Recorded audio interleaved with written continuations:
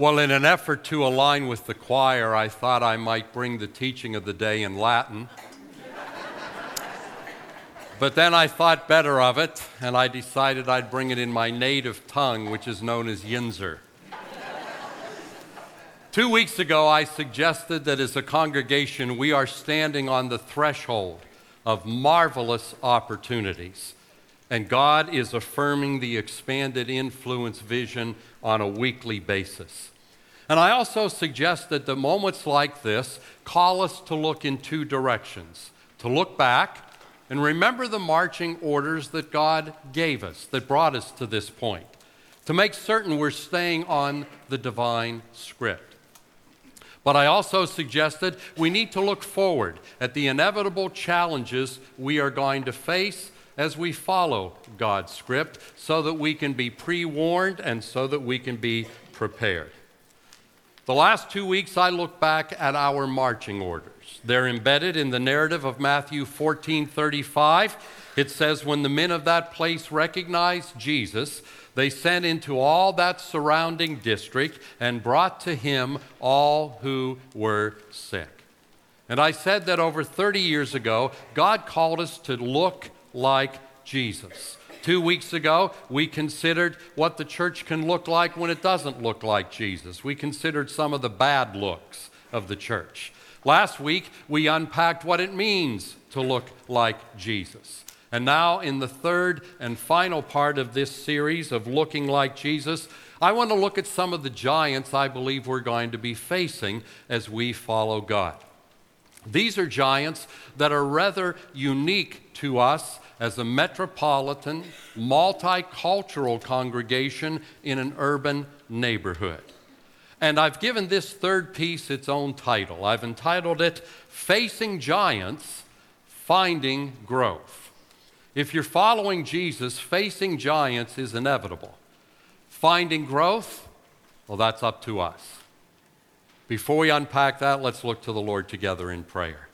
Gracious Heavenly Father, in these coming moments, by your Spirit, enable me to prophetically preach and teach your word. And by your Spirit, open the eyes of our understanding, because we are people on a mission. You haven't called us to just get through the week. You have called us to expand your kingdom, to be your partners in the greatest endeavor in human history, the only one that has eternal implications.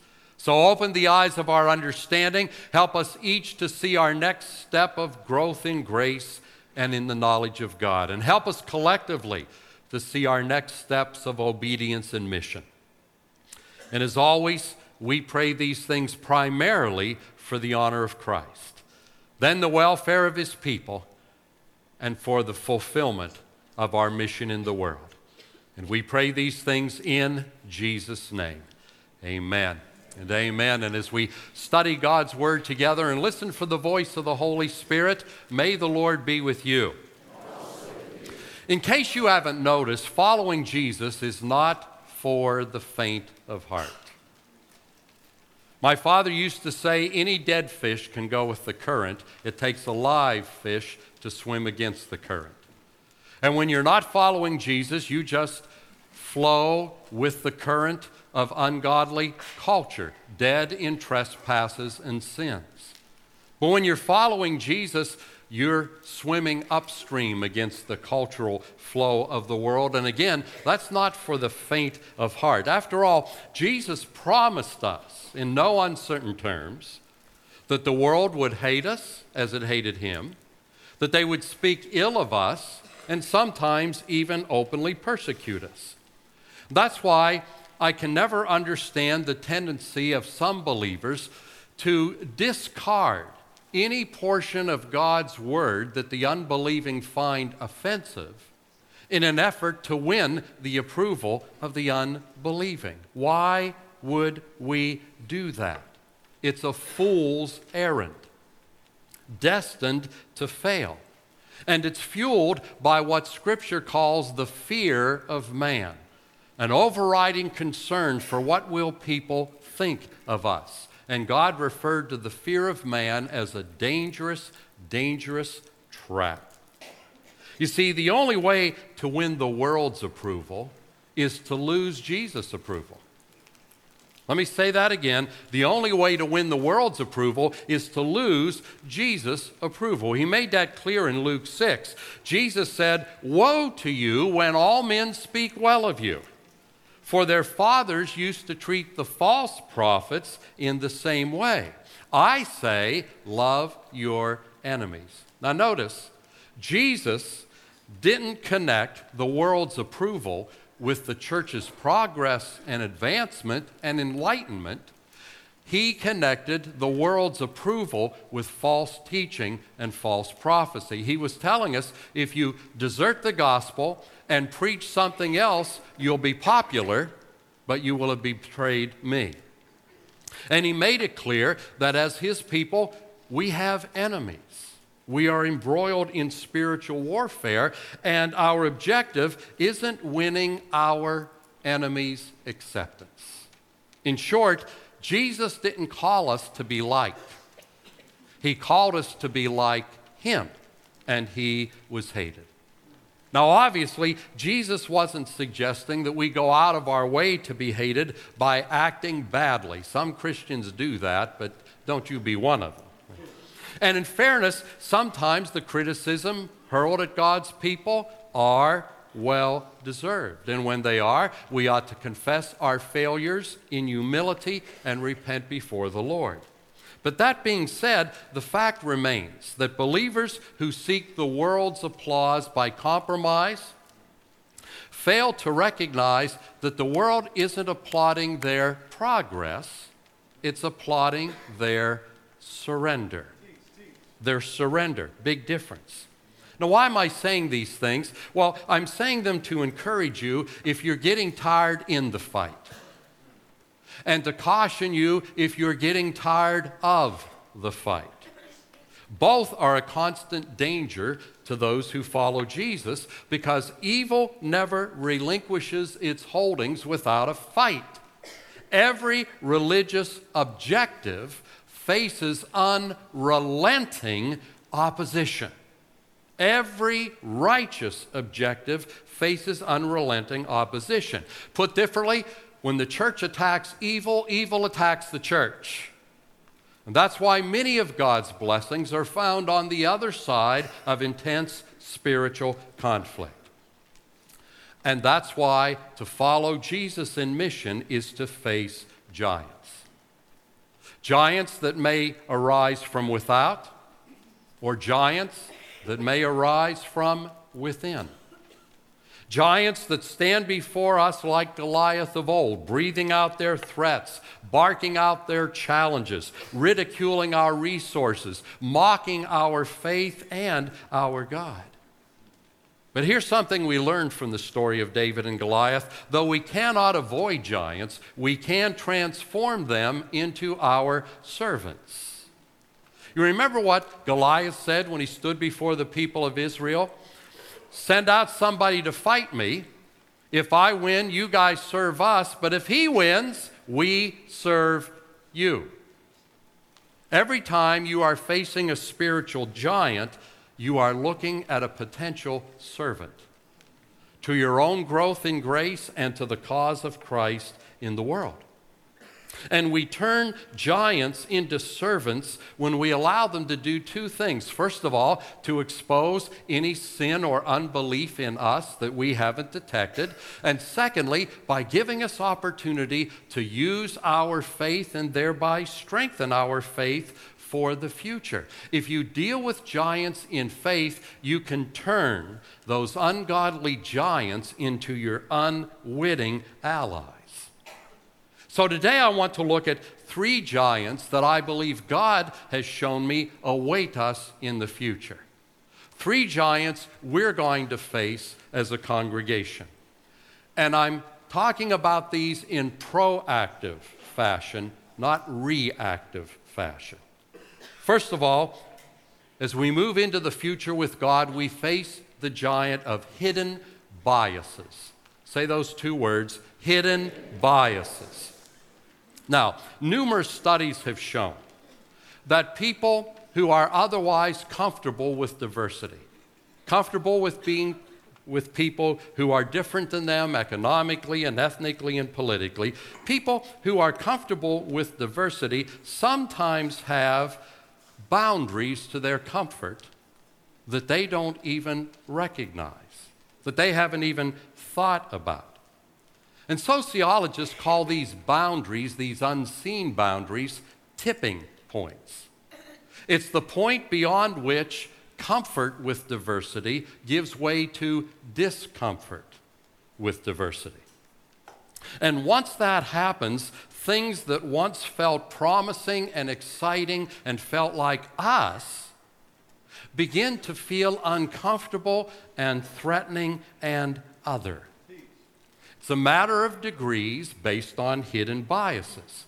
Now, how do we come by hidden biases? When we as human beings repeatedly encounter certain situations, certain statements of value, certain bits of cultural knowledge and cultural behavior, those things become embedded in our minds and in our spirits. And once they're lodged there, they influence our behavior, even though we remain oblivious to their presence and their influence. Now, let me give you an example of this. The picture on the screen behind me. As you look at this picture of two tabletops, do the two tops look identical in width and length, or do they look different? Well, they look different. But the reality is they are identical in width and in length. So why do they look different to us? They look different to us because our minds have been trained to translate a two-dimensional image like that on the screen into the three-dimensional images we experience in the real world. And we do that without even thinking about it, but the result is we don't see what's really there. We see what we've been trained to see. Now that's an example of a hidden bias. And all of us are susceptible to them. It's rather disconcerting when you realize your conduct can be guided by mental activity that you aren't aware of, but it can.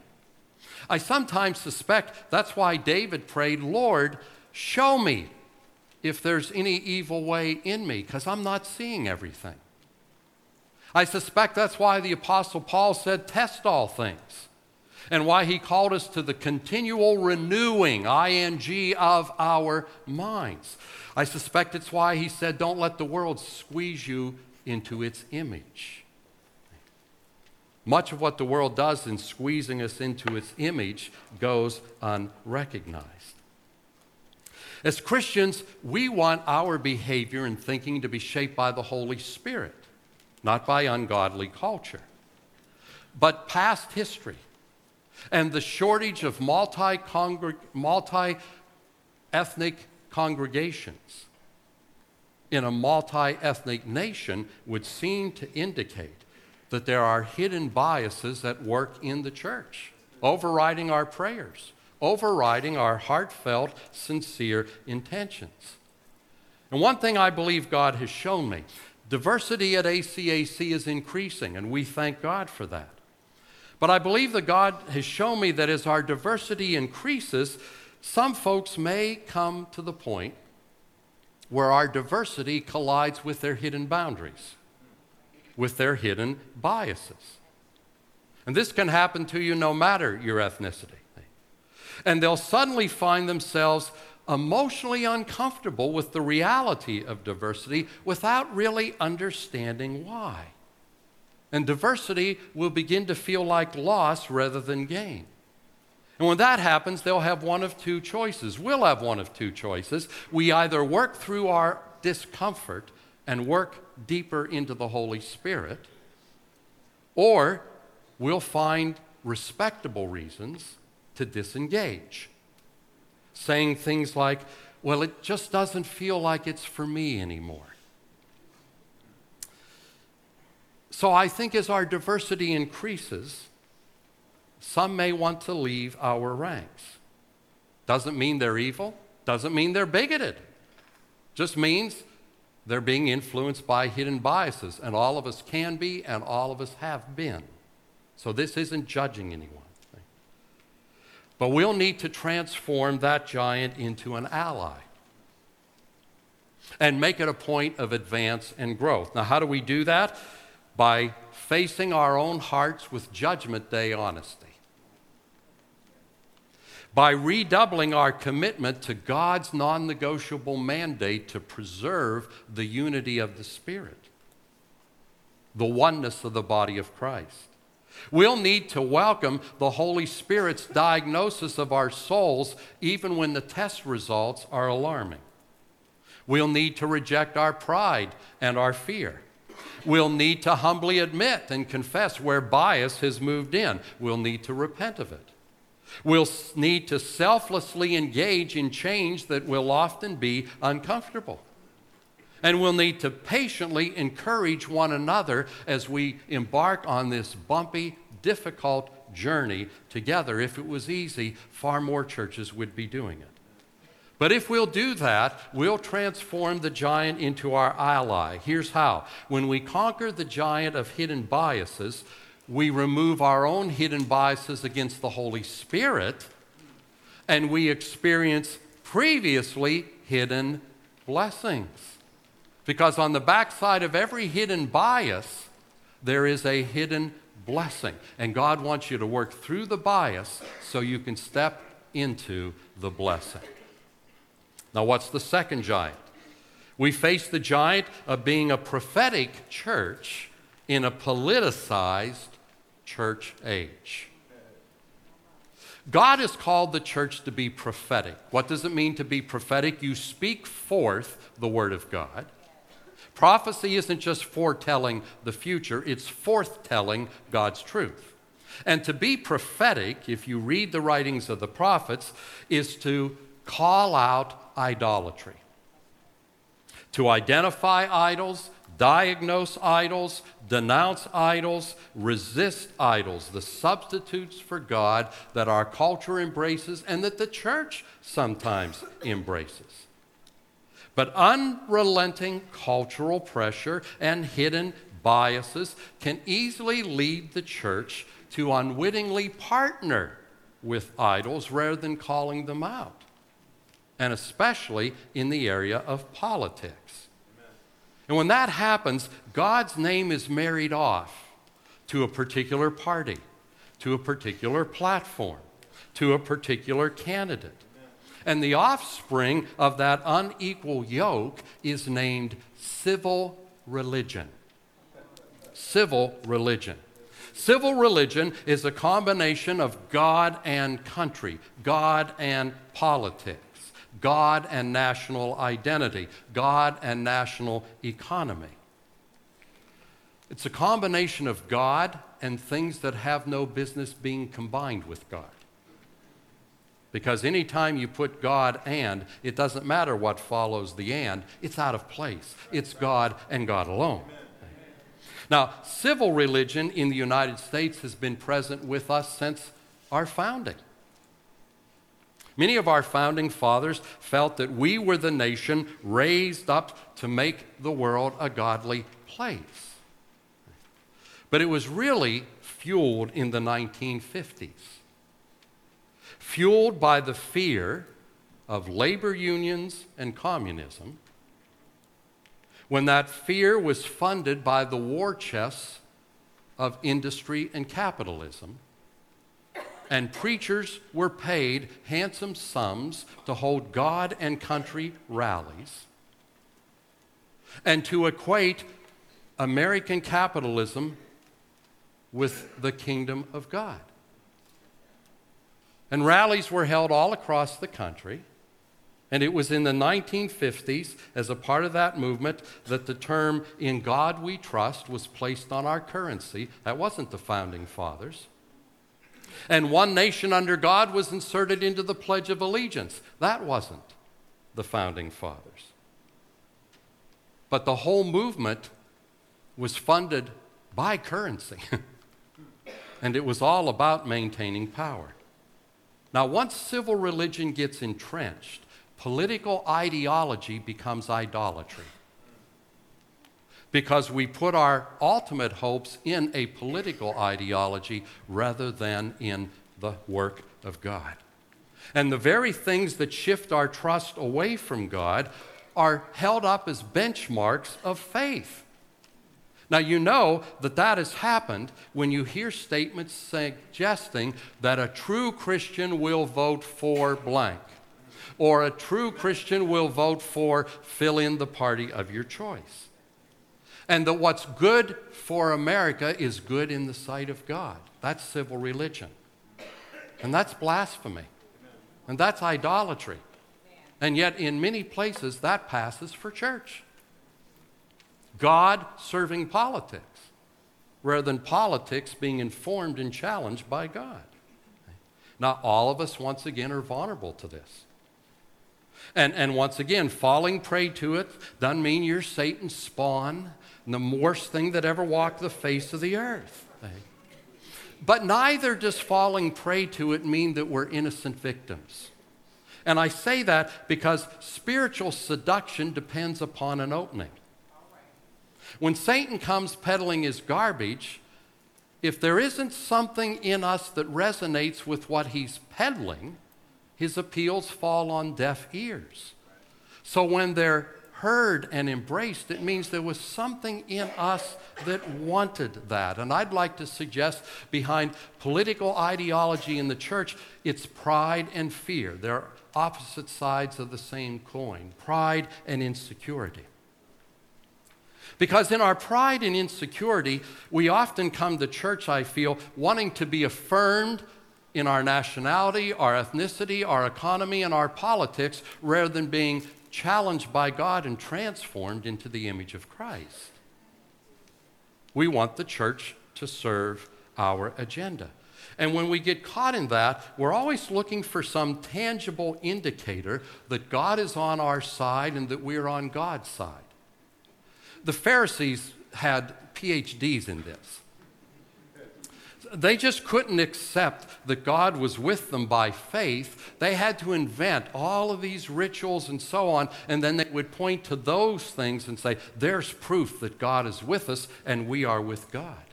Amen. But the temptation wasn't new to them. When Israel left the idolatry of Egypt, they struggled to believe that God was actually with them. Because in Egypt, all of the gods were made of metal and wood and stone, and they could be seen and they could be touched. Now they're out in the wilderness with a God who cannot be seen, who is invisible to the naked eye. And that left them feeling insecure. So you'll remember the story. They built a golden calf, and everybody chipped in, so they had something that said, God is with us. That's civil religion. Substituting something for God and making it an indication that God is with us. And as former residents of a spiritual Egypt, and every believer is, the temptation to build golden calves is never far from us. And a politicized climate like ours lends itself to golden calves. All that to say this: if we are going to be a prophetic church, we will not always be a popular church. The prophetic is rarely popular. Most prophets were killed. Because if we're a prophetic church, what we're preaching and what we're doing will gore somebody's ox. It will destroy the golden calf in which they have invested their gold. If we denounce idolatry rather than conforming to it, some will actually accuse us of lacking principle, lacking courage, and lacking orthodoxy.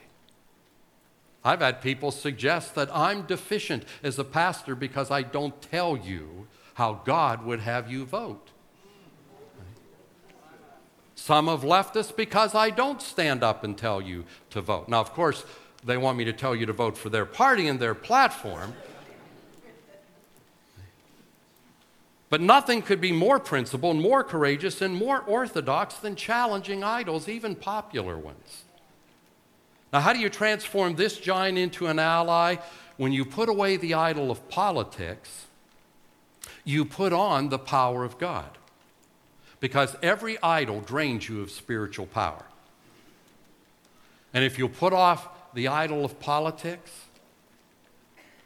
you stop the drain and you move into a deeper power of God. Third and final giant, we face the giant of fractured worship. Truly multicultural congregations. I am trying to speak in Latin, aren't I? Truly multicultural congregations don't assimilate people, they adjust for the sake of people. Now let me explain the difference. To assimilate is to say you're welcome here, but we're got to do it our way and the way we've always done it. You're welcome here as long as you become like us. That's assimilation. Adjustment says, you're welcome here, so now your way will also be a part of our way. And I think one of the most difficult adjustments for multicultural congregations is in the area of corporate worship. Music has tremendous power. Have you noticed that? It can comfort us, it can convict us, it can inspire us like few things can. But it has a dark side if we aren't careful. When diverse musical styles and diverse worship expressions are joined together in adjustment, it can birth strong, negative, emotional reactions. And then worship becomes a battleground in which the first casualty is worship itself. And the negative emotions that are experienced depend on who you are and where you're standing. For some, diversity in music feels like the loss of the spirit, the loss of freedom, the loss of joyful celebration. And for others, it feels like a loss of reverence, a loss of content, and a loss of quiet contemplation. I've been around the block enough to know that one culture's spirit-filled is another culture's showbiz. And one culture's reverent is another culture's dead. And so it goes. And soon worship becomes battleground. But God's people have to be mature enough to rise above that nonsense. To stop making the familiar an idol, because there are bigger issues at stake than taste and tradition. In order to feel included and valued in a congregation, people need to experience what are called cultural markers. Those are activities or styles of activity that have the effect of saying, we includes you. We know you're here, and we want you to feel comfortable. We know you're here, we respect your culture, we're intentionally including it, not asking you to sacrifice it. That communicates, I'm part of a diverse family. The absence of cultural markers communicates, this family's only for a few and I'm not one of them. Navigating the strong currents of emotion that accompany diverse corporate worship requires commitment to the unity of the body, a willingness to lay aside the familiar for the sake of others, a heart that's aligned with God's passion to save all people. Somebody once said, let me hear your music, I'll tell you who you're trying to reach. And in many places, that means they're only trying to reach one culture and one ethnicity. Some places, it means they're trying to reach dead people.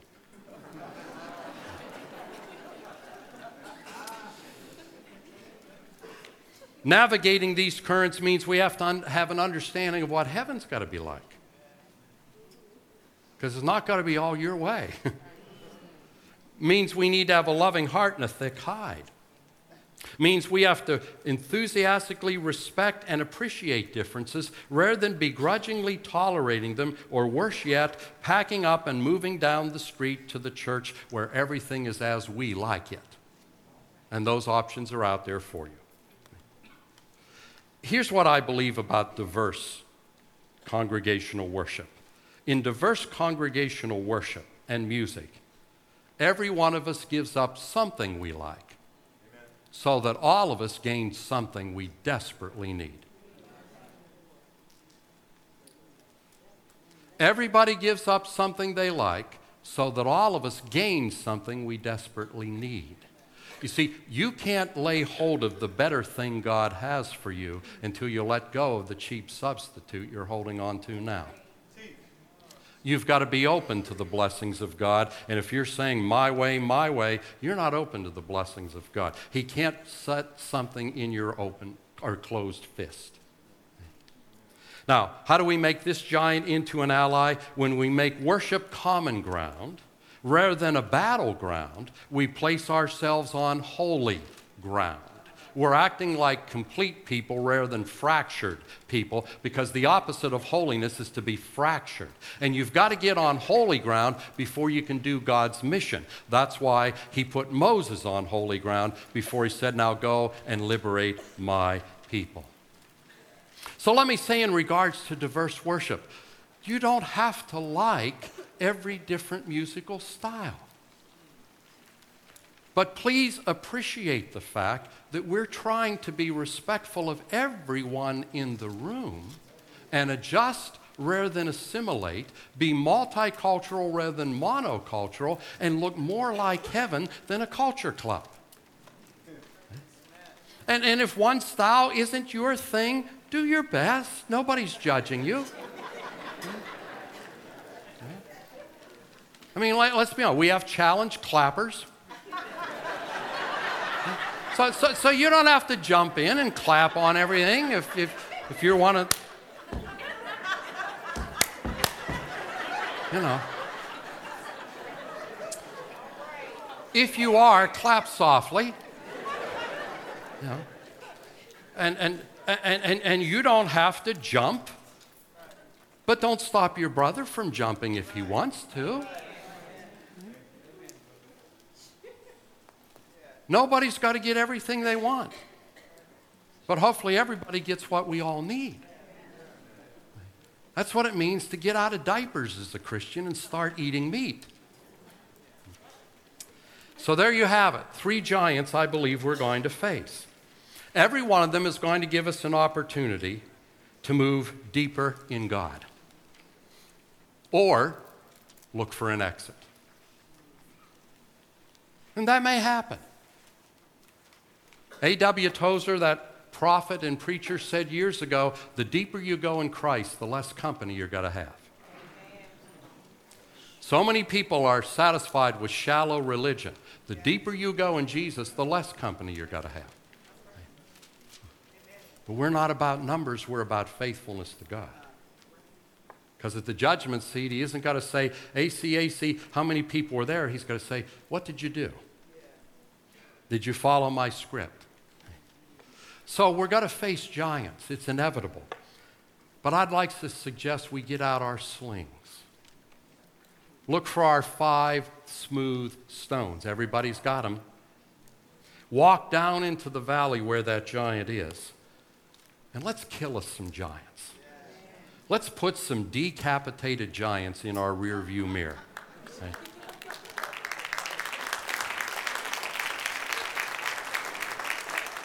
I don't usually close to applause, so